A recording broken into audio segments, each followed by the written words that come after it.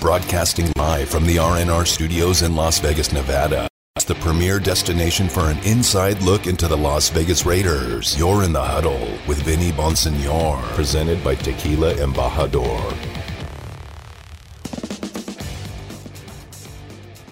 We're talking free agency. We're talking the draft.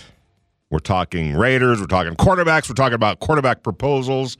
We're talking about everything Raiders related, obviously, but with just a few days before the scouting combine in Indianapolis, and that's where Josh McDaniels and Dave Ziegler and their respective support staffs are going to get a better handle on what this draft might yield, and getting some knowledge on that, firsthand knowledge on that, will better help what they do in free agency, which obviously comes first before the draft. And to shed some light on all of that is a good friend of ours, Greg Bedard for the Boston Sports Network.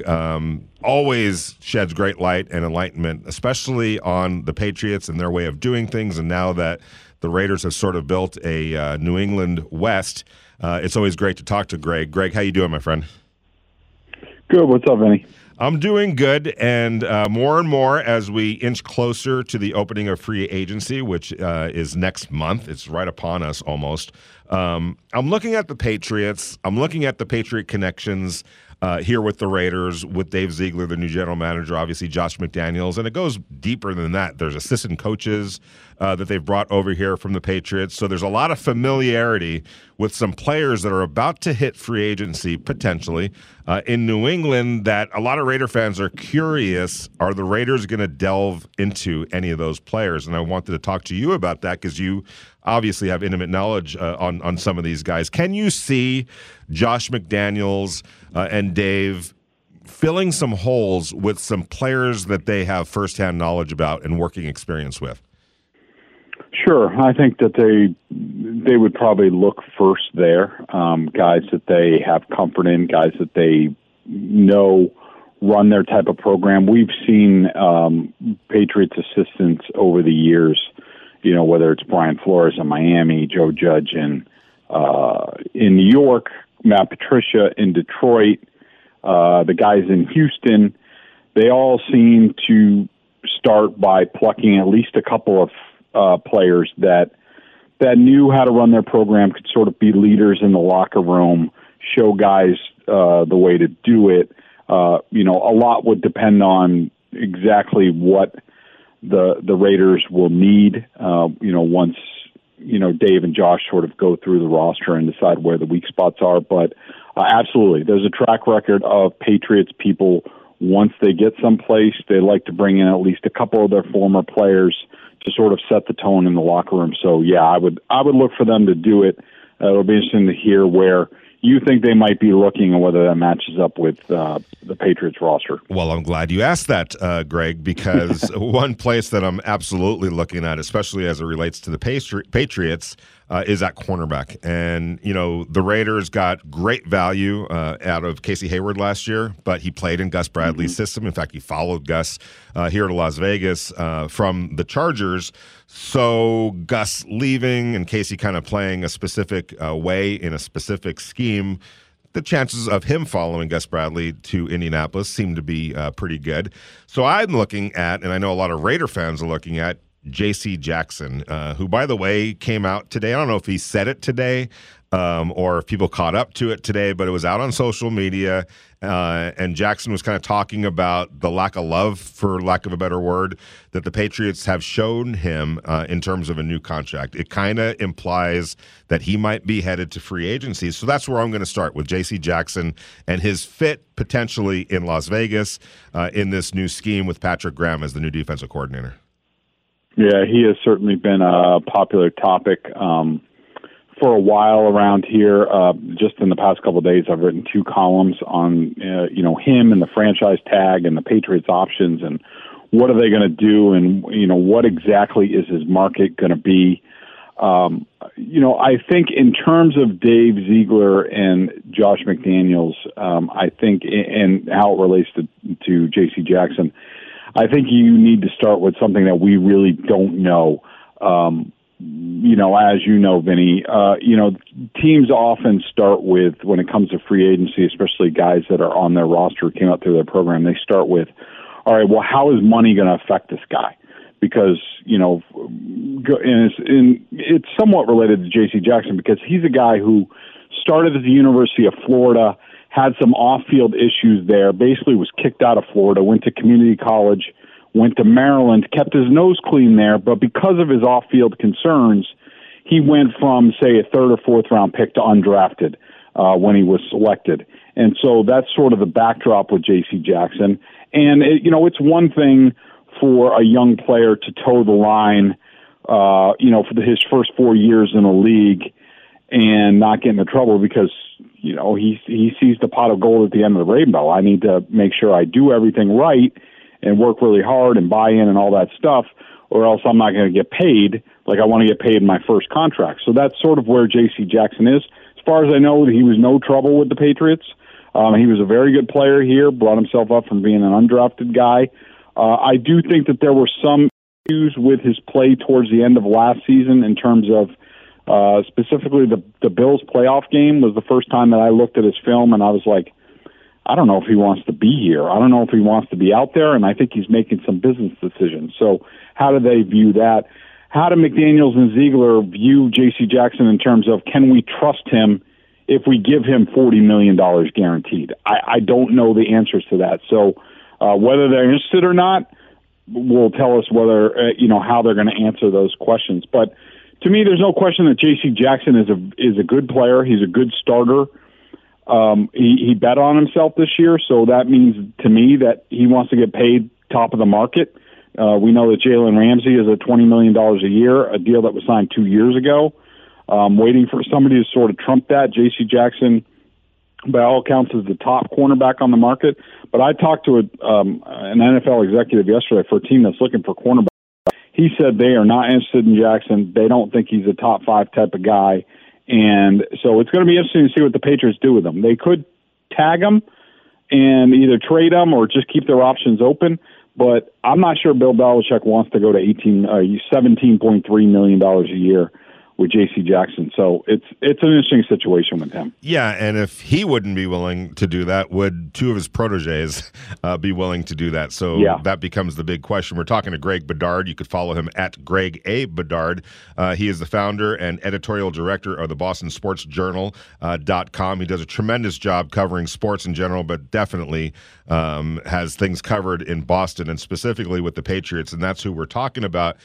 I get this question a lot, Greg. Obviously everything that went down with the Raiders last year with Henry Ruggs, losing that weapon, losing a blossoming player that was becoming exactly what the Raiders wanted and needed from that position, that just has vanished. It's no longer here, no longer available. How do they replace that? I look at the track record of the New England Patriots, and yes, there's some intriguing names out there on the free agent market as it relates to wide receivers, but the money that it's probably going to cost to get access to those top 3, top 4 options, it doesn't seem like there's a history of the Patriots necessarily doing that over the year. Correct me if I'm wrong, though. Do you see the Patriots, or do you see the Raiders, Josh McDaniels and Dave Ziegler, dabbling in that world at the top market of the wide receiver position? I think they could. I'm not exactly familiar with what the Raiders have on the outside, but, looking at the way McDaniels likes to run his offense.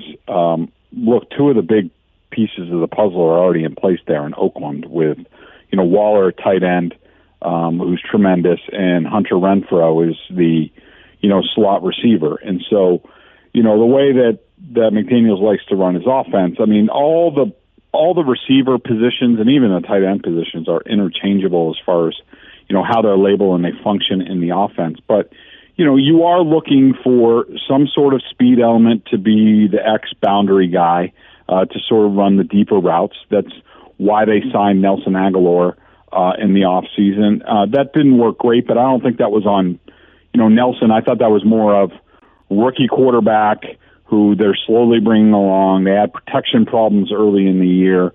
They'll probably be looking for that. They would definitely like a Kendrick Bourne type who started to sort of blossom with the Patriots once they signed him towards the end of the year. Sort of a gadget, can sort of go inside, outside, run reverses, things like that.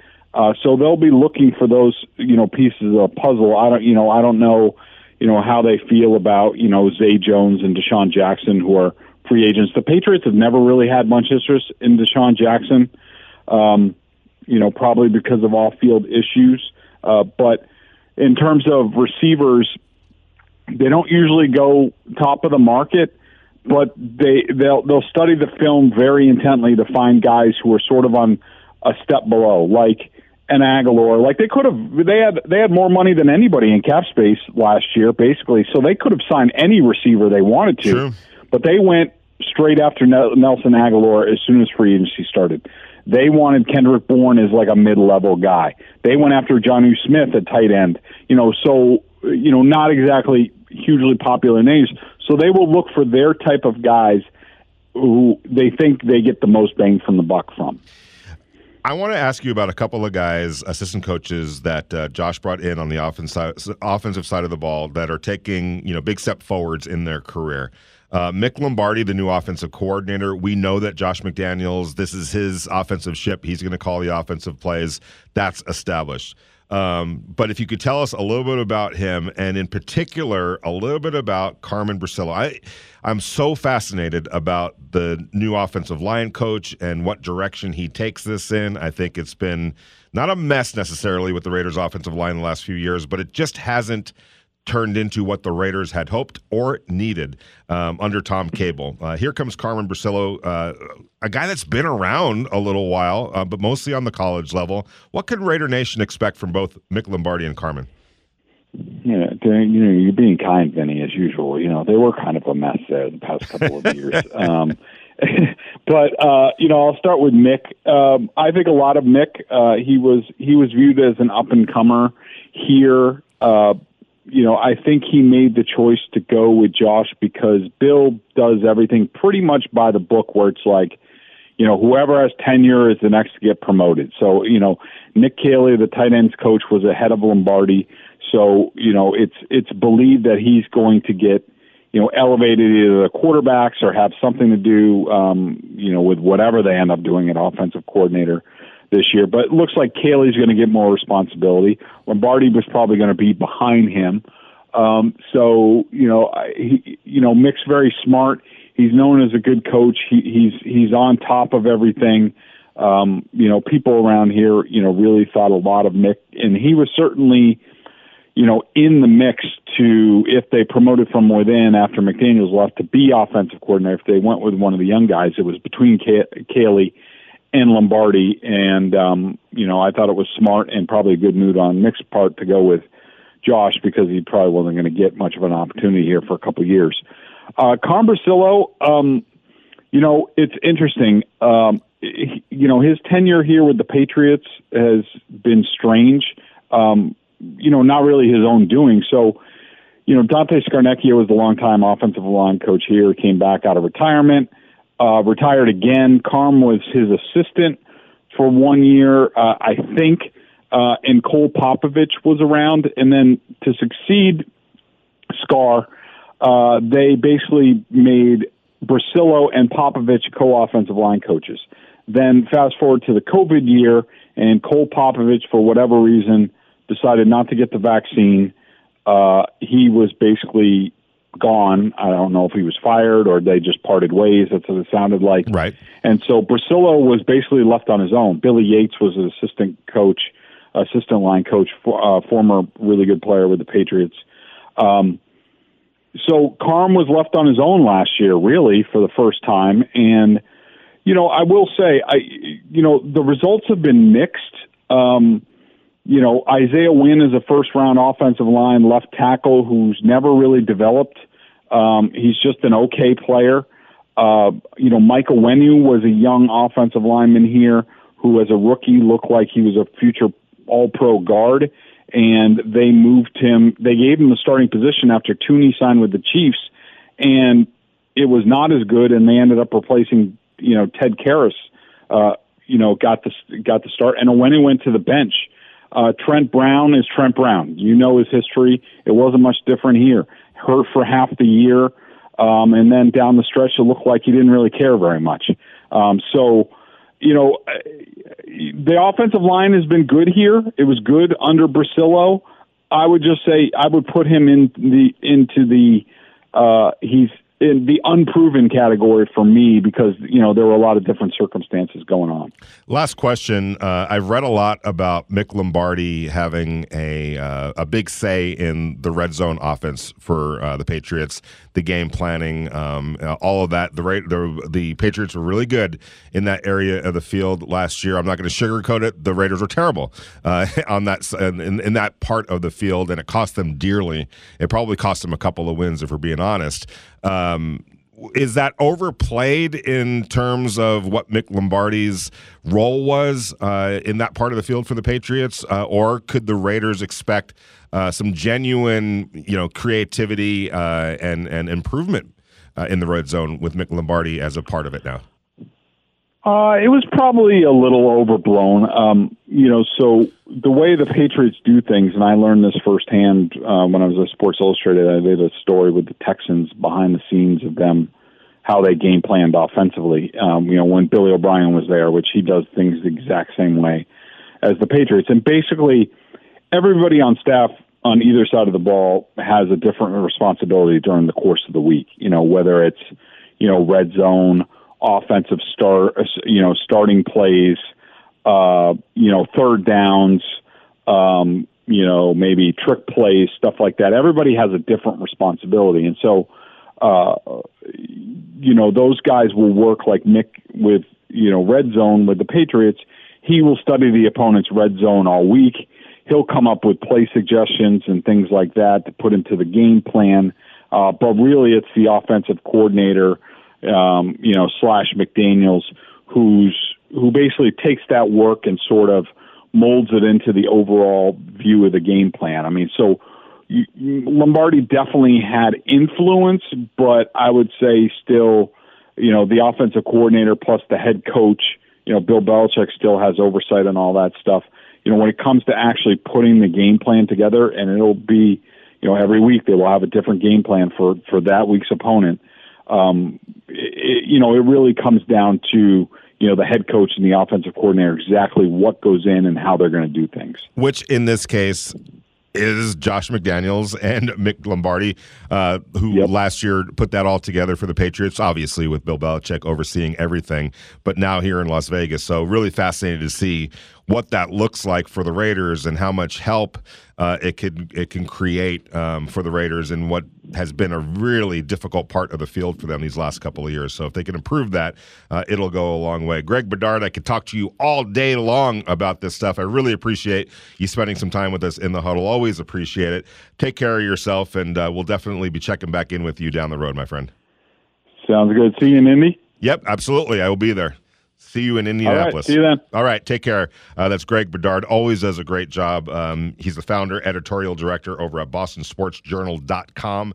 I highly recommend you take a look at that, and you can follow him on Twitter at Greg A. Bedard. He's a tremendous follow. You're in the huddle with Vinny Bonsignore, brought to you by Tequila Embajador, Raider Nation Radio, 920 a.m. on a Wednesday.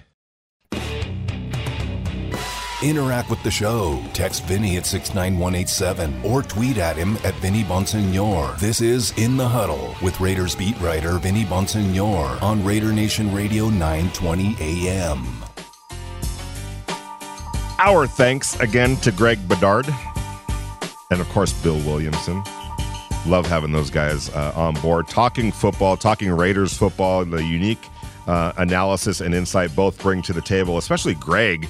What an asset to have him right now as he keeps track of Josh McDaniels and Dave Ziegler and all of the Patriot cohorts that they've brought with them to Las Vegas as they try to remake the Raiders now. Not necessarily in the Patriots image, but certainly you're going to be a product of your previous environment and working place, and it stands to reason.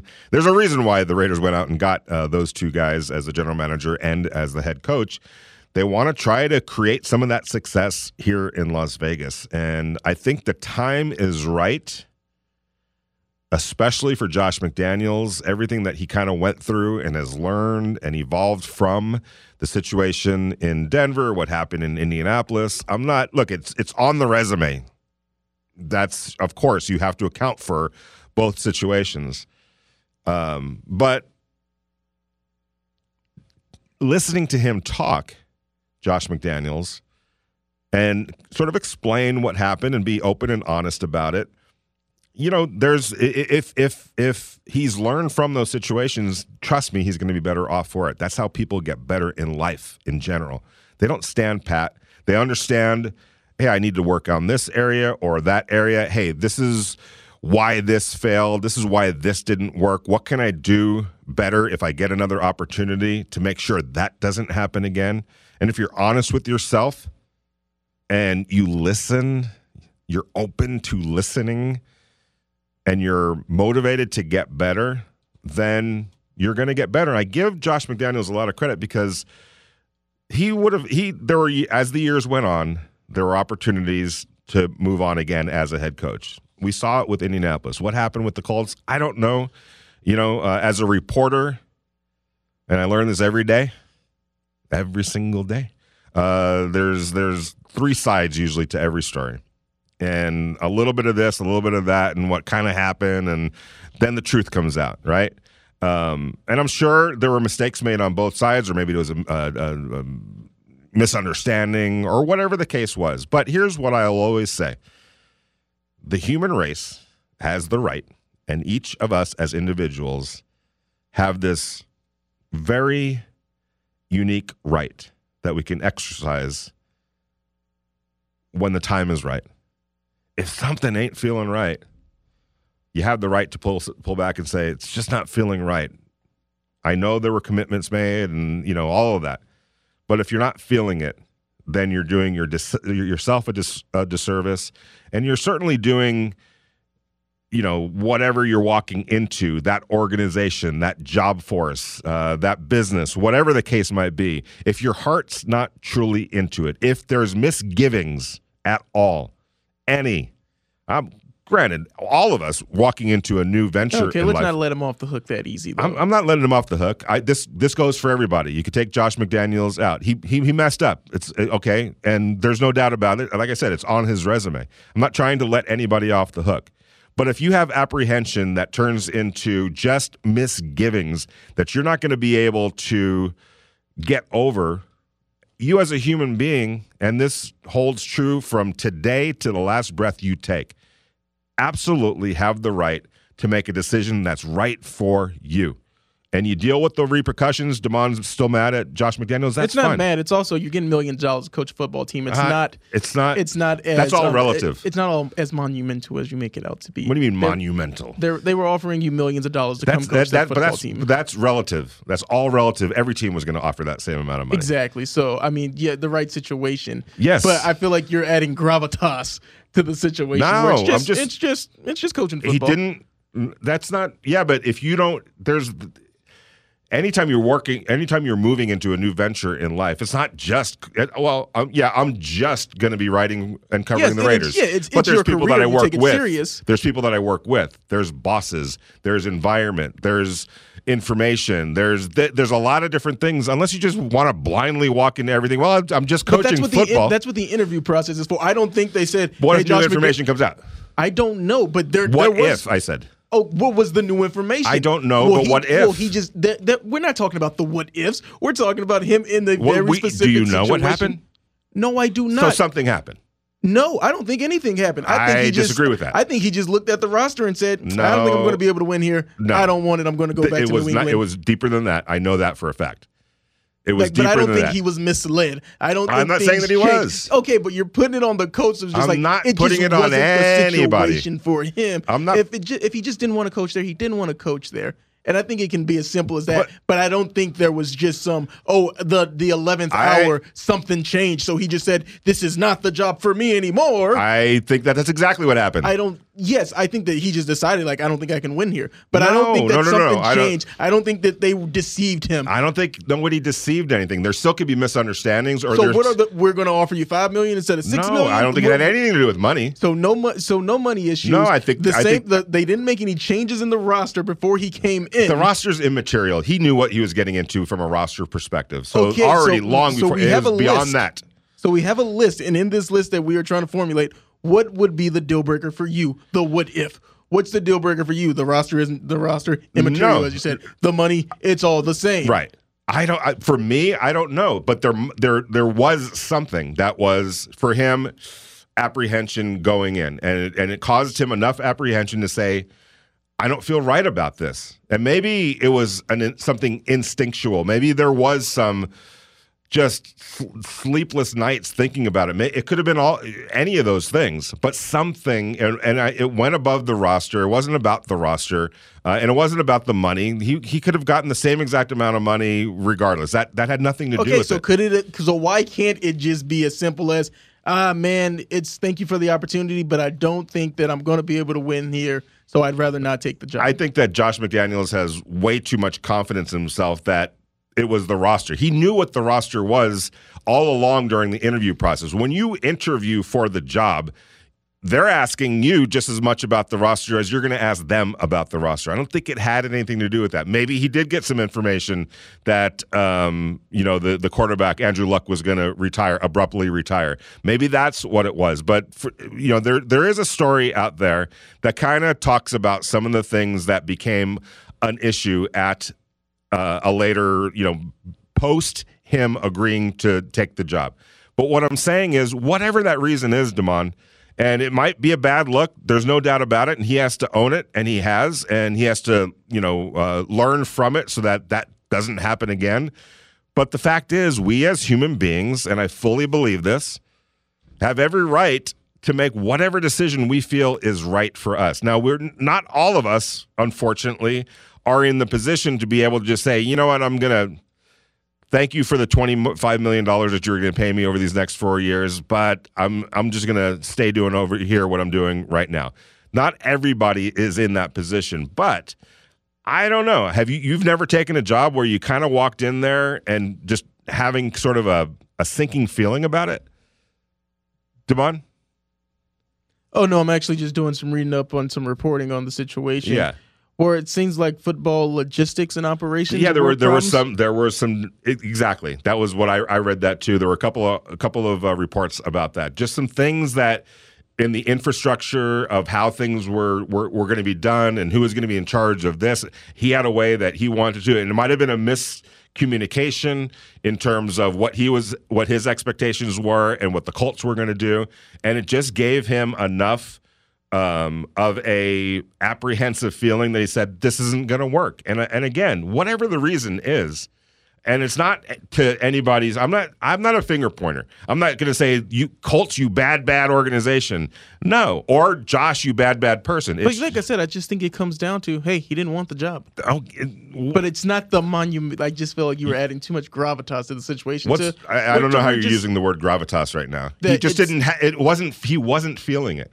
Something about that job at the last minute, whatever the case was, just gave him have you ever walked into a bad situation? Like you just feel like, man, this just isn't right. Like even after maybe you did make a commitment, it doesn't feel right.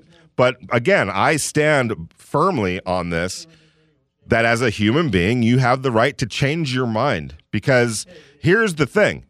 The worst thing you can do, if you know in your heart that your heart's not in it, you're wasting your time and you're wasting somebody else's time, and you're not going to be able to give 100% of yourself the way it needs to be given. And that's the difference at this level a lot of times between people that have success and people that don't have success.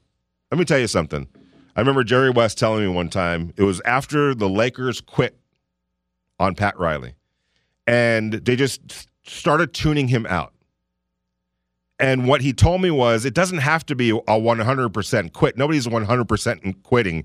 Nobody 100% quit. But at this level, if you have tuned out by a percentage point of a percentage point of a percentage point, you're going to get your you-know-what handed to you because the other guys are so good that if they're giving everything that they have, you being off or out of tune or tuning out by percentage points, a percentage point of a percentage point, at that level, you're going to get your hat handed to you. So, again, at this level, if you're not going to be able to give 100% of yourself and you just feel an apprehension about it, you're wasting everybody's time. And I think that's the conclusion that he came up with. Was it a good look? Absolutely not.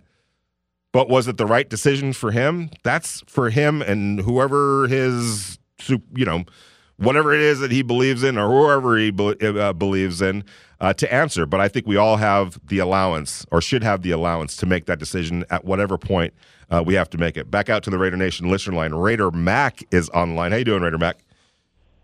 Hey, how you doing, Vinny? Hey, let me ask you a question. Why are you making excuses for him? I heard you say everybody makes mistakes. If that was a black coach, I'm going to go there because if that was a black coach and he did that, he would have never got a job again in this. That's why Brian Flores is fighting because this guy, and it's not that he didn't. My thing is show up to the press conference, say I'm not taking a job, and then you leave. But you didn't even say anything to the coach or anything, and that's fine. But if that was a black coach, he would have never got a job, and you know it. That he would have never got a job in this league again if he did something like that. And you can say whatever you want and make excuses for him, but and I think he did what he needed to do. But you can't make excuse for that. Everybody makes mistakes, but own up to it like he did, and we going past it. But if that wasn't a black coach, he would have never got the opportunity. Okay, but you're bringing up two different points because are you saying that nobody deserves that second chance, black or white, or are you just saying that they wouldn't have got? Well, a black coach wouldn't have got that. Okay, do you disagree? He did that because he knew he was going to get another chance. Do you think he would have got that? You think he would have did that if he was working for somebody else? No, you don't. He wouldn't have did that. I can't answer that. I would hope that he would. But here's my question to you was, are you black or white? Do you feel like people don't deserve a second chance? Whatever. I know what you're saying, and that's a problem, and we need to overcome that without a doubt. And I fight every day. I'll fight every day that battle every single day. I hear what you're saying. There is a double standard for some and a different playing field, and it drives me friggin' nuts. It drives me nuts that that's the case. But when I sit here and say that everybody has the right to make the decision that works best for them, I mean that for everybody. I don't care what you look like. I don't care what your sex is. I don't care what your religion is. I don't care what your ethnicity is, your where you were born, where you grew up. It doesn't matter to me. Everybody, as a human being, has the right to make the decision that is best for them. And if whoever you are, if you're walking into a situation and you're saying, man, this just doesn't feel right, it just doesn't feel right, you have the right to move on from that or just say, hey, I can't do this. I'm not going to be able to give 100% of myself. And then everyone else has the right to judge that and decide, are you ever going to get another chance? There was definitely risk involved in him doing that, but he was able to live with it. And I would hope moving forward that everybody has that right and that's not held against anybody, especially if they're qualified. And we know that to be the case. So you bring up great points. I get it and I understand it. And I wish that wasn't the case, that we even have to have that conversation. But it's an important one. You're in the Huddle with Vinny Bonsignore, brought to you by Tequila Embajador, Raider Nation Radio, 920 a.m. on a Wednesday.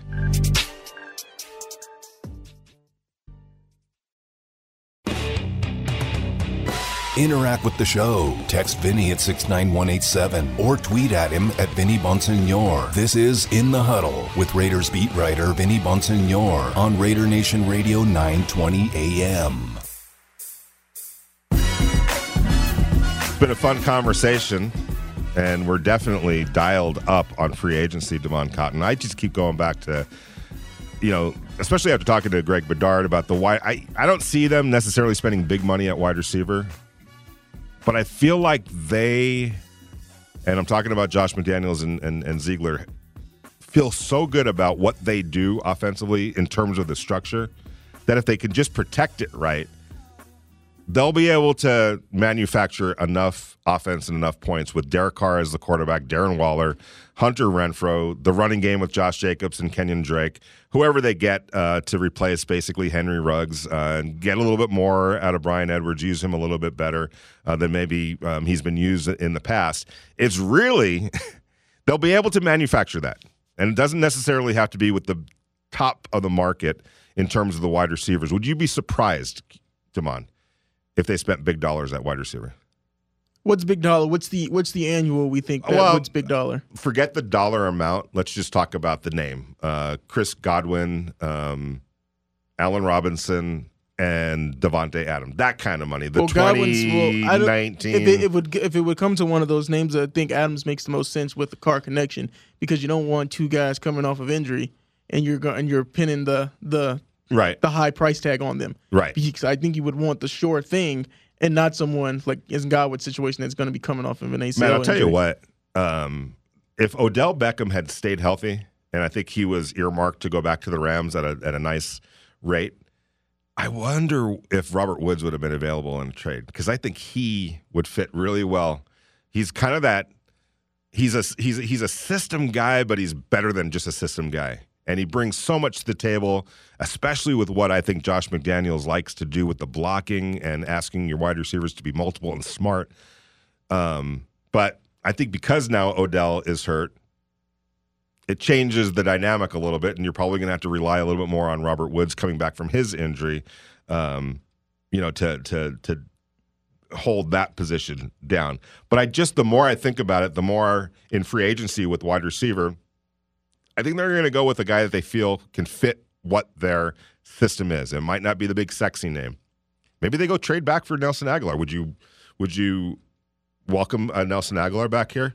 No, I don't think that New England would do it. Not that he was just so valuable, but I think he's making $15 million. Not that New England wouldn't do it, but I feel like it's the term I can only use is it'd be hustling backwards. For who? Nelson Aguilar. It'd be hustling backwards for the Raiders. If the Raiders traded back for him, to let him leave, to say, man, if you're gonna go get your money somewhere else, hey man, congratulations. Well, we're proud of you. But they had Henry at that point. They had the replacement. They had the guy that they were going to rely on. You know what I'm saying? Like, it's different now.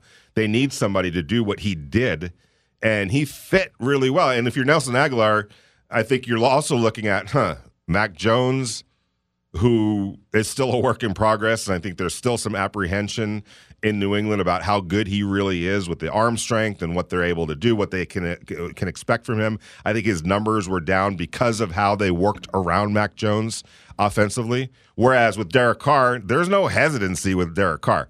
They're going to let him eat because they know that he can deliver.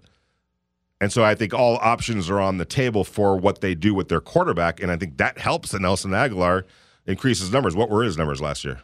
His numbers last year, what was that, 2021, he had 37 catches, 473 yards, and 3 touchdowns. But here's the thing with his Raider season, that one lone season that people like bring back Nelson Aguilar. For me, I'm like, no, why would you? Because I think he's making about $15 million a year, and you say the money doesn't matter. But in that season, he had 48 catches, a little bit over 800 yards, and yes, 8 touchdowns. But I feel like it's just like, hey man, remember the good times? 48 catches, those were the good times. Well, yes and no, but they were still trying to involve other people. You know, Henry Ruggs was still on the field and still kind of technically the starter. He missed some games there. I think if he would come back here, I should say, I think he would be the number one guy at that position. There's no more Ruggs out there. But I don't think he's a number one guy to begin with. But I don't know if the Patriots, I don't know if this system truly needs that kind of a distinction. I think you can cobble it together with some players that you can rely on. With him, Aguilar, with Aguilar, with Hunter Renfrow, with Brian Edwards, and with Darren Waller, and Derek Carr kind of being that point guard. I don't think Brian Edwards has shown you anything in the past 2 years that says he's going to be a centerpiece of your offense. He's not. I'm not. What was I? He was like the fourth guy I just named. So definitely not expecting him to be the But he would be starting across from him on the opposite side. just like he did this year, yeah. I don't think that I know you can say that their system, what McDaniels was able to do with the Patriots. I don't think opposing corners, they're getting a good night's sleep if it's, hey, we got Nelson Aguilar, Brian Edwards. That's who we're lining up across. And Hunter Renfrow. Hunter Renfrow is going to be featured prominently, and Darren Waller, of course. So I said the corners. Well, let's just say the outside corners.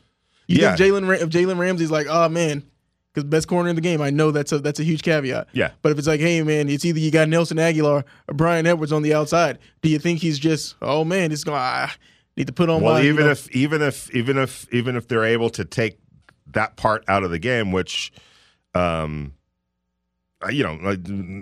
still think that Nelson's going to get his in this system, but you still have the numbers are the numbers, but it's all collectively in terms of the offense. How does it all fit so that this offense is operating at a high level? And that's kind of where I'm getting. The numbers are going to be the numbers, and I wouldn't put hey, how many numbers do you deem a good season for this guy or that guy or this guy? I want to look at how their contract determines that. Well, he's already got his contract though, and some guys yes, but that'll all sort itself out.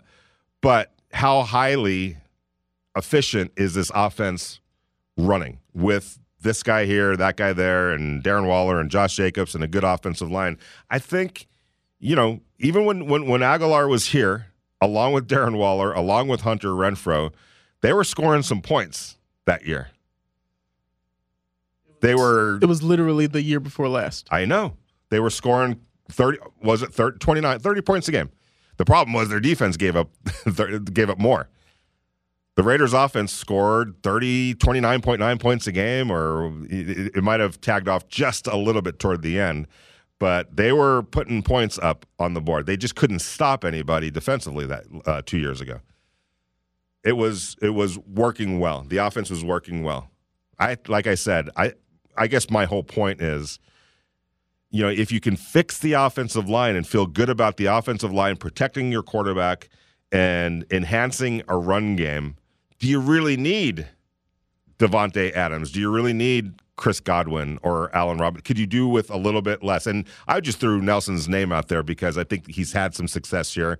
And I still think in the right system, he's got good football ahead of him. Or maybe it's one of the second level wide receiver free agents that are available. But I think also something that Greg touched on when he was on the show earlier is that I don't think that the Patriots succeeded in the, hey, we're going to get a bargain here, a bargain there, and when they had all that money in free agency last year. Right. Although they did with the wide receiver. They could have – who else was available last year in free agency at wide receiver? I have to look back at I do not remember, but I don't think bringing in Nelson for the Aguilar, price point 37 catches is not a good deal. Or you could say, I think your point is like, hey, if we're winning, who cares about like the money that's being offered? No, the players care about exactly. the money. Like you'd be like, hey man, you make $20 million, but you only play 3 snaps a game. Yeah, There'd be something wrong with that. But hey, but we made the playoffs, and I wouldn't expect that to happen. That's a very extreme example. Right. Last year the Patriots probably had the most money to spend, and I think they spent the most money, but they still did it in a way where I have to look to see who the 2021. No, but it was very spread out. Yeah, it was exactly.